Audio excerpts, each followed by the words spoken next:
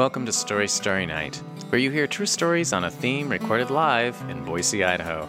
I'm your host, Jody Eichelberger. On this podcast, we go on more story dates in our version of Love Connection with special guest photographer Angie Smith.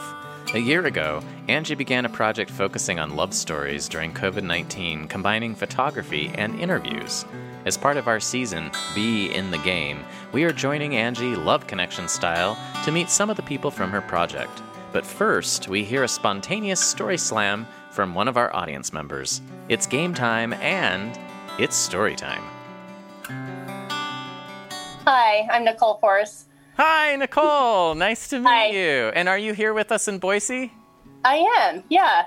Great. So take it away and share your Love Connection story. My husband's work takes him to many far-off, strange places, but not often desirable vacation destinations. So when his contract took him to India, it seemed like a once-in-a-lifetime opportunity. He texted a photo to me of him sitting at an open-air cafe in front of a green painted wall that was exquisitely painted with dancers amid tigers and lions. A perfect meal is in front of him. The centerpiece is a whole stuffed lobster swimming in crimson red curry. The table is set for 4, and my wine glass is directly across from his. Although I secretly worried that we were spreading ourselves too thin, our travel agenda covered a lot of space. People encouraged me to throw caution to the wind and just go see the country. And when is there not some kind of flu virus floating around? I assured myself, after all the rigmarole to get my family there to meet him, that I would still find myself practicing yoga on a hot beach, my hands intertwined in the sea breeze, my children playing in the surf, my husband waiting after practice for me at an open-air cafe with a Premedy treats. Overnight, he texted me to say that they're worried about coronavirus. They're going to start closing borders. As his coworkers left one by one, I suppressed nightmarish fears of him stuck in a military facility or quarantined in a hotel for 6 months. This could have happened. The day before the borders closed, he got a call from the airlines to take the last flight. And he did take that, during which my mother and brother-in-law, who's a physician, called me to encourage me to quarantine him away from the family. While I couldn't quite bring myself to pariah him, we did take precautions. I used his pickup truck to retrieve him from to retrieve him from the airport to avoid contaminating our family car or exposing a cab driver. Before the children embraced him at home, I forced him into a hot, soapy shower, even after his 30 hours of anxiety-ridden layovers and flights. I sanitized his clothes in the wash, and I boiled his shoes. He did pass out in the bed, and the next day, my new sunset-colored buff headwear became a ad hoc grocery store face mask.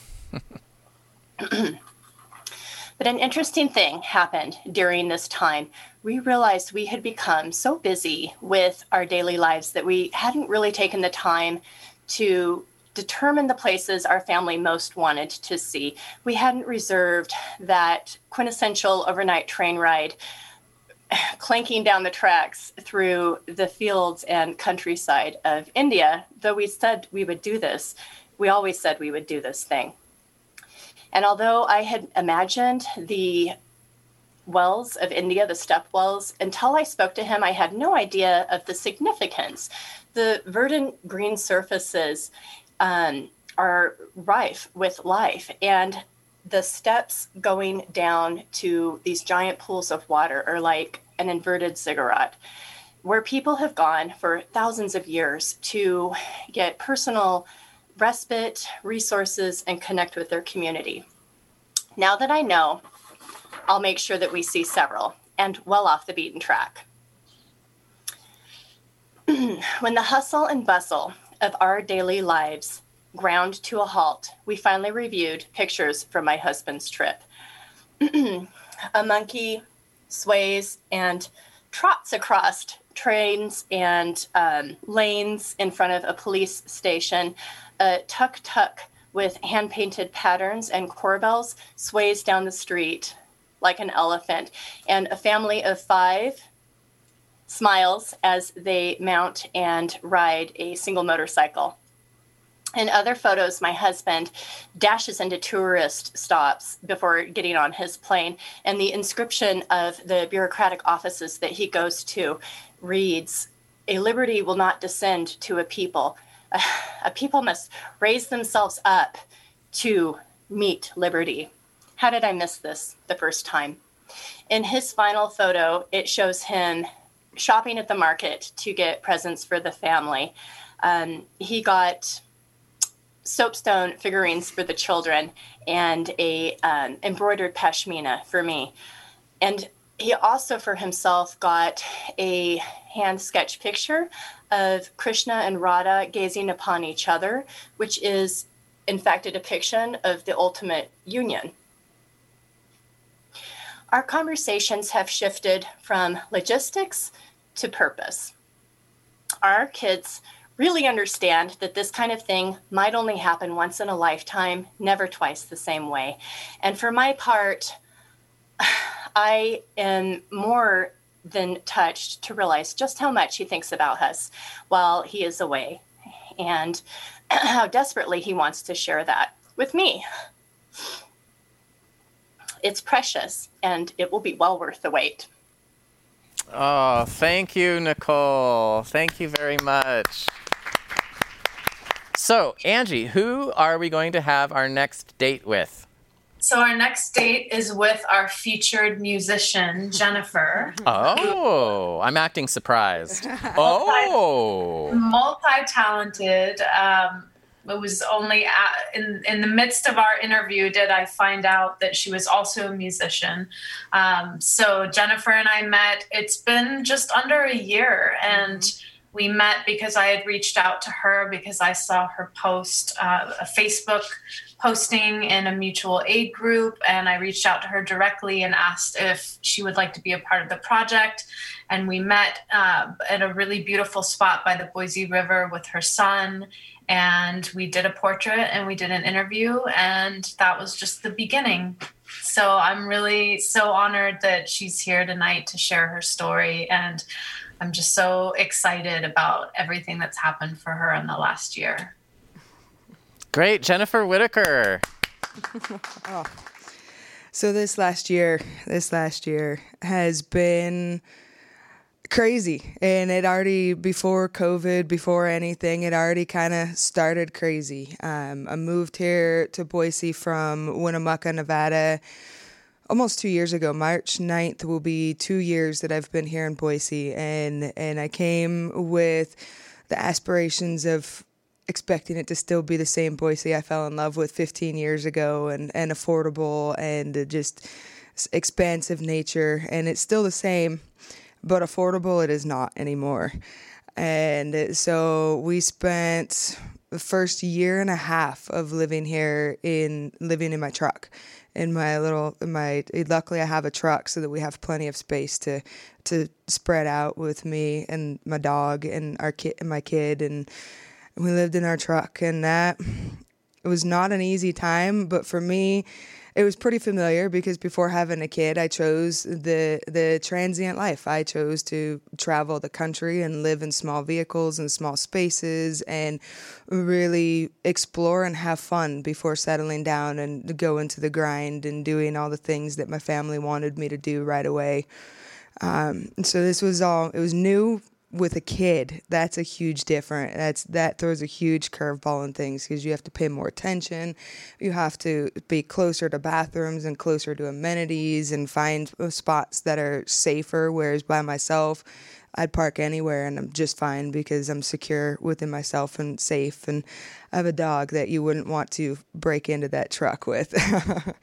But so yeah, when COVID hit, when everything shut down, COVID hit, I was working full-time. I was working, almost full-time. We were just starting to build back up. I was working at the Riverside Hotel as a banquet cook, and we had just gone through our January, February time where it was super, super slow and super hard. Money was already tight. I was within a couple days of getting paid. My money was gone, and I was having to utilize resources like going and eating at Andrade's. And multiple times in this last year, you guys have fed my family. And yeah. And so when COVID came, I didn't know what to do. You know, we had just finally gotten out of the truck and into a hotel because it was too cold and it was too hard, and my son just couldn't handle it anymore. He wanted a space to be able to play, and he wanted a space to be able to sleep and not be right on top of me while sleeping, because in the truck we had our close quarters and it was tight. And so COVID hit, and there goes everything, all the stability that I knew, because my final paycheck before being laid off was only for about 12 hours. And out of that 12 hours, 70% of it went to go pay for my benefits that I couldn't use because I didn't have any money to go see any doctors or anything and pay the copay. And so I was left kind of high and dry. And, you know, it was hard. It was hard having to think about breaking that promise that I made to my son, that we would never have to live in the truck again, that we would be okay, and that we would move forward into a better life. And then suddenly, as I'm picking up my last paycheck, it dawns on me, why am I sitting here slaving, worrying? Because I have so many skills. I have so many skills in all of my traveling the world, the country, not I wish the world, but the country, from all the way from South America up into Canada and everything. I've picked up farming skills. I've been a chef for 15 years. I've been fencing, construction, electrical, everything. You name it, I can build on it and I can work on it and I can do it. Like, and if I don't know how to do it, I know how to use YouTube to figure out how to do it.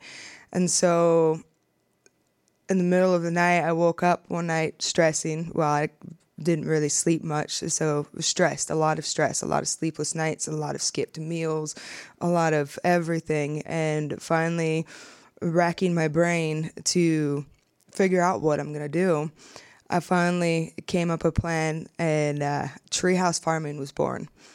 In the midst of everything and the hardship that has gone on, I used the hardship that I've gone through in my life already before, the constant struggle from a child, raising myself basically, and trying to being the black sheep of the family, not fitting in, and had just a constant life of struggle. I finally decided that, you know, I'm tired of the struggle.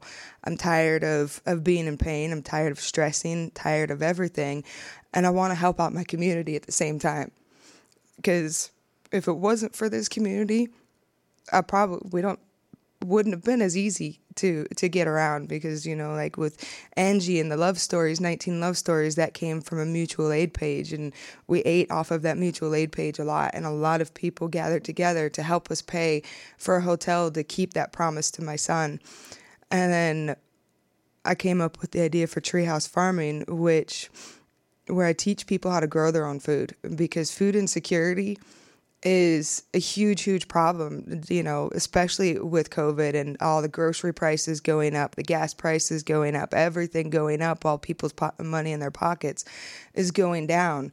And so I built my business and you know, teach people how to grow their own food, and not just grow their own food, but grow with their food, and grow and plant with intentions in just about any living situation. Even living in a vehicle, you can still grow your own food. And so that has been my mission this last year, is to reach out and help people and give back to the community as much as it has given to me. And a lot of growth, a lot of love has been learned. I have never been really one to connect with other people. I've been a lone ranger, a lone wolf for a long time, because myself is the only thing that I've ever known that I could trust, that I could believe in, that I can count on every single day. And to have a community that I didn't know, people I didn't know, meet so many people I didn't know, step forward and take care of us and make sure that we were taken care of. You know, being a single mom is not easy, especially without having a family to be there to back up for support, and doing it completely on my own. And so in this last year, I've learned the love for this community, and the reason I moved here, the reason that I will build here and keep growing here, and a lot of love for myself, to learn to be gentle with myself, because as hard as it is, I've got this, I've got this. Every day I still get up, every day I go to work. My schedule's a lot more flexible now, which is kind of nice to not be punching a clock anymore and just go and pick up and work on gardens whenever, and help people and look for opportunities every day to help out the community and get through everything, because together, that's the only way that we're going to get through this, is to connect and unite together and love together. And love is the most powerful force on earth. It is, you look at frequencies and it goes at a higher frequency than a negative feelings and negative emotions. And so I've just really pushing to get this community love going and help everybody work together and learn to love myself and love my family and appreciate my family. I'm so appreciative. We've got into an apartment last July because of Angie's story that she posted about us. Somebody reached out, and through the programs that I've already tried to utilize on my own and had no such luck, I was able to get somebody to speak up for us. And within weeks of the story posting, we got moved into a home with help from our navigator and help from Catch Housing and help, and with our community help, we've been able to stay in our home and be happy and have our own bedrooms and have a playground full of kids for my son to go and play with, instead of being by himself and all the time and having to use simple toys to play with because we didn't have room. And now we all have room, and overabundance of love, and business has surpassed the 200% growth mark in 10 months, and 90% of that business is barter. I refuse to turn away anybody just because they can't pay, because everybody deserves to eat and everybody deserves to feel loved and have that compassion. And just because money is tight doesn't mean that anybody is unworthy of love and compassion. And and this next year, I foresee a whole lot more growth, and with opportunities like this to get out and speak the story and speak of strength and speak of love and connect with the community, only more growth can come from here. And I look forward to connecting with Boise and getting more and more personal with Boise and loving everybody. Thank you, guys.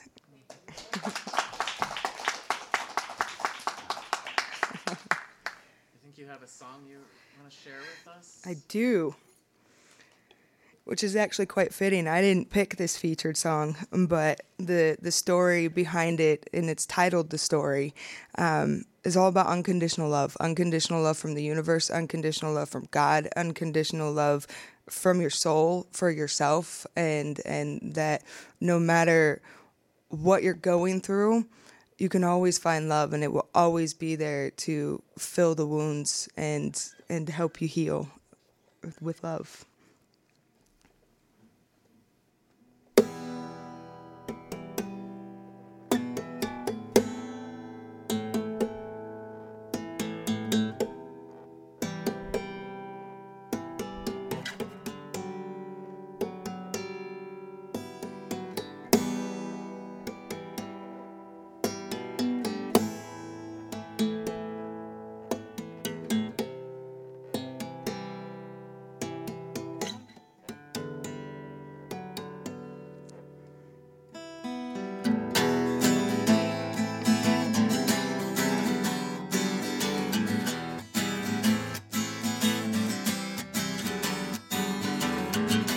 Life has trained me for war, and there's nothing I haven't been through before. You can lay it all at my door. This is what I have been training for. So take the monsters right out of your head, and I will lay them in their fiery beds, and I will take care of your heart and soul. matter how the story goes.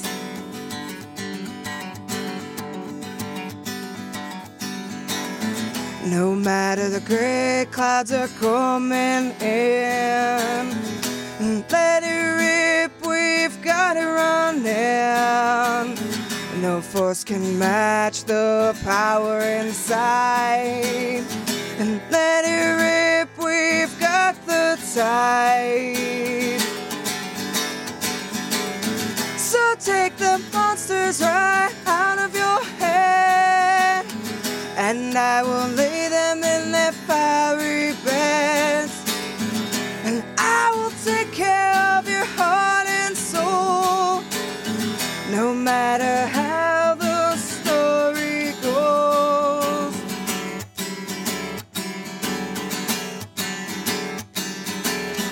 Bring on the terror and tears. Bring on the screams, the fears. You deserve the world, the world. Oh, you deserve the world, the world. Oh, you deserve the world, the world. So take the monsters right out of your head, and I will lay them in their fiery beds.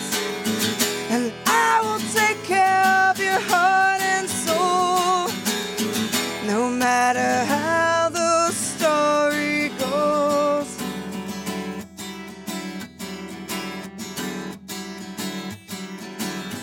And you deserve the world, the world. Oh, you deserve the world, the world. You deserve the world.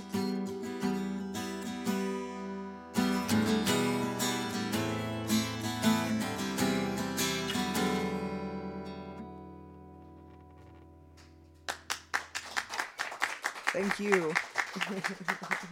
All right, Angie. I'm not sure how much more my heart can grow. Just so- one more. Does everyone have it in you to hear one more love story? Yeah, you went on another date with somebody. Who did you go? Who is this date with? Well, my last date was with another Angie, who it isn't very often that I meet another Angie, and her husband Marcus, and they have a very special, very long, many chapters of a love story, and they're going to give us a special rendition of that is sort of encapsulates these seminal moments of their love story. Wonderful. And Angie and Marcus are joining us from their studio, their home. Here they are live on the bench, I believe. Angie and Marcus, thank you for being here tonight. I know you've been teaching classes, I think, all day. So we've extended your performative time today to share your love connection with us. Yeah, thank you so much for having us, Jody and Angie. This is great, thank you. So let's see, my name is Angie Marianthi, but that hasn't always been my name. My name is Marcus Marianthi, and that hasn't always been my name.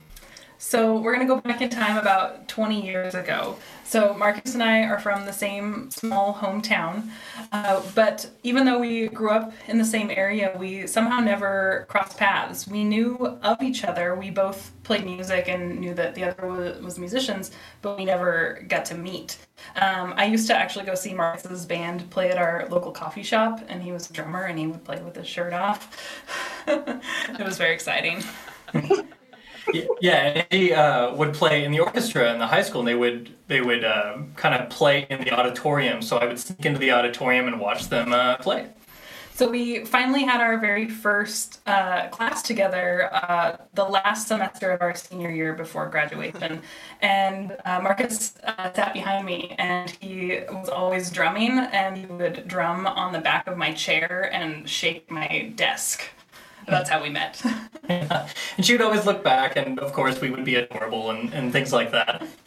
So we'd share a look, Yeah, and we became like project partners in this government class, and we would hang out in the library and do our projects, and Angie even got to come over to the house and do some projects, which was cool. I got to show her my room. I had like a drum set in my room, and we looked through records. It was just very kind of cliche, but awesome. Right. I tried to impress him with my knowledge of Led Zeppelin, that kind of thing. So the last time we ever saw each other in that era was actually on graduation night. And at that time, Marcus wrote in my yearbook, "Call me and we'll jam and make it big." Yeah. So after graduation, I moved around the Northwest a bit for work, just living in different places and working.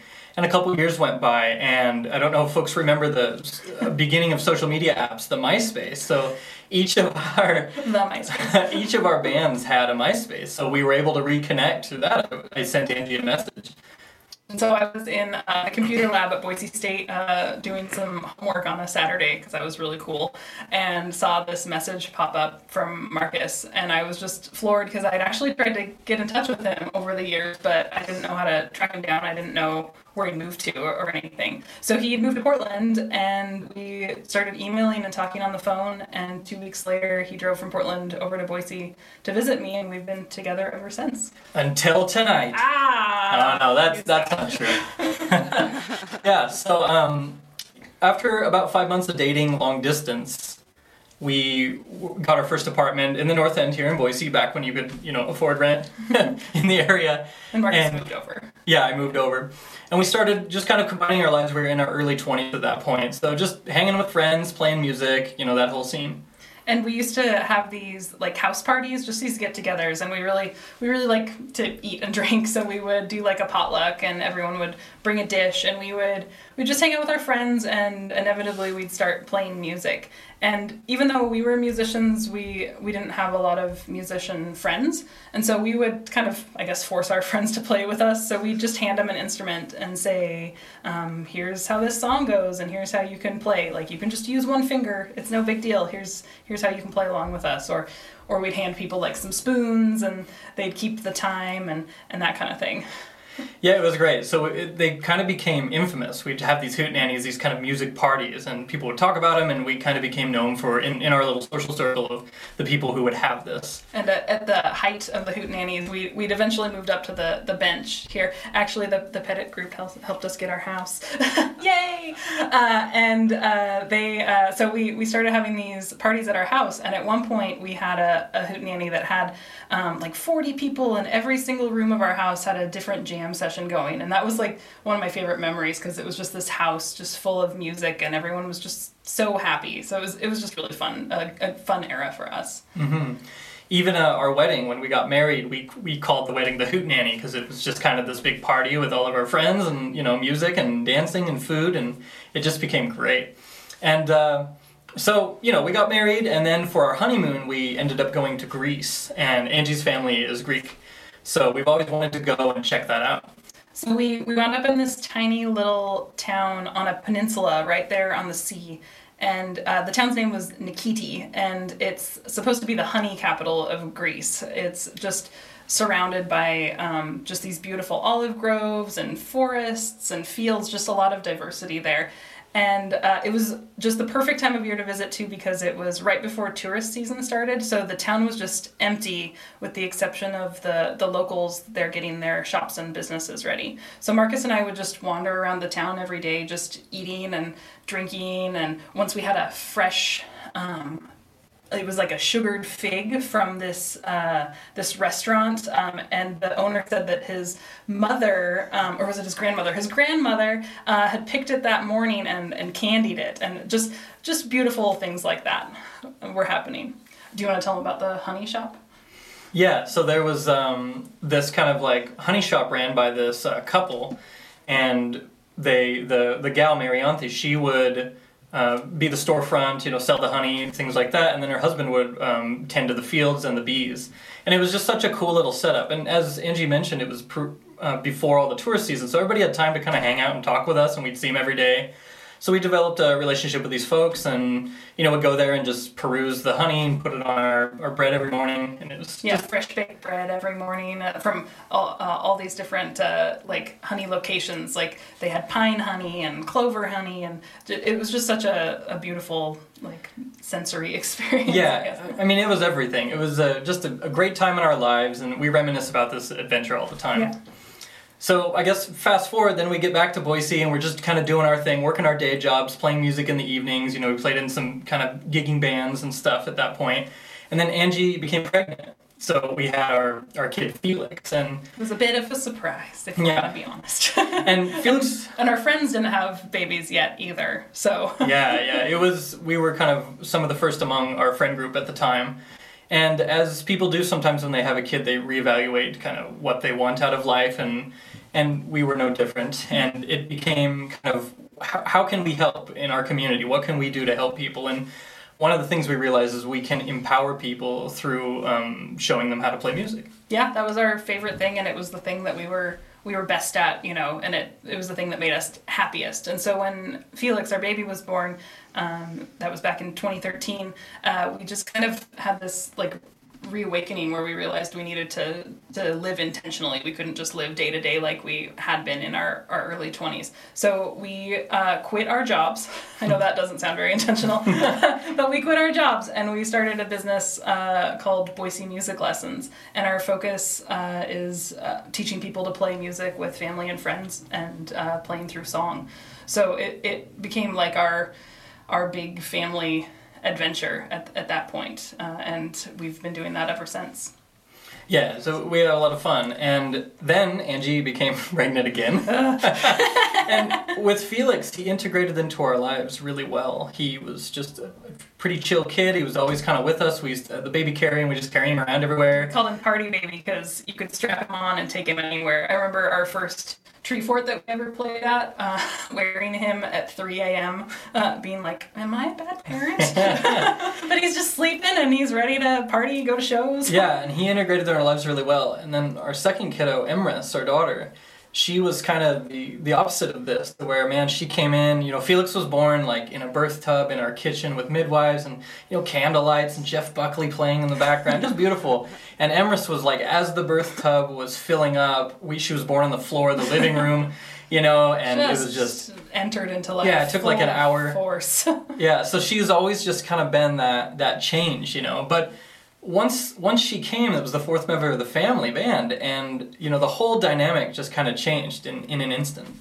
Yeah, and it just shifted everything for us. Like I always expected there to be a bigger shift when we became parents, when Felix was born, but surprisingly it was Emrys that kind of made us realize that we were like a family.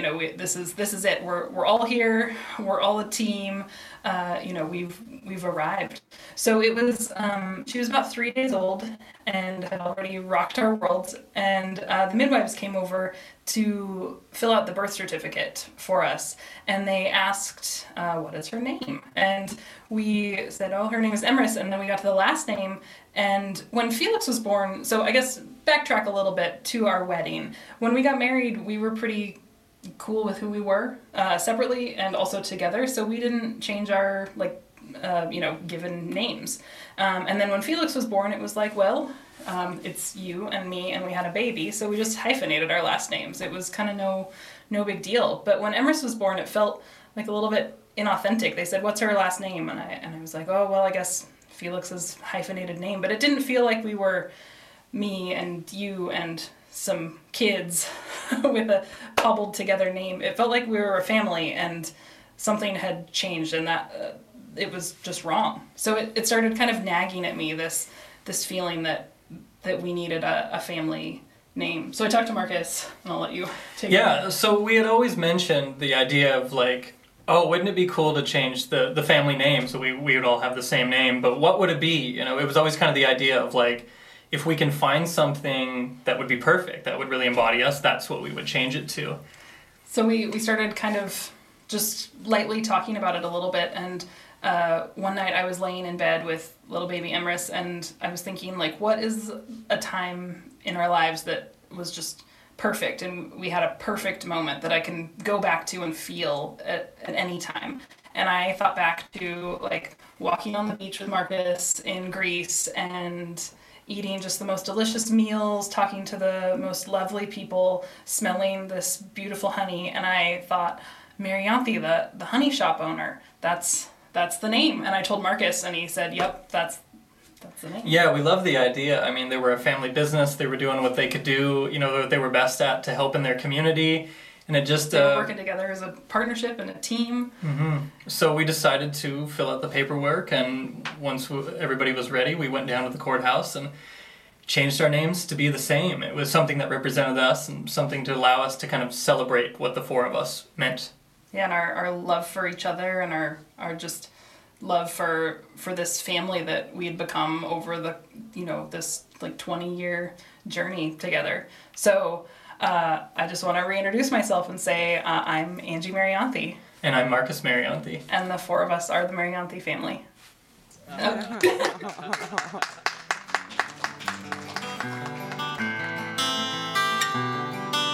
Thank you for listening.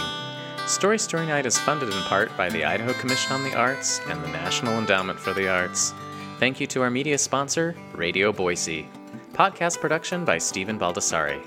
Support this podcast by texting StoryPod to 44321. Find out how to participate in our live show at storynight.org or visit us on Facebook. I'm Jody Eichelberger. Thanks for being a part of our story.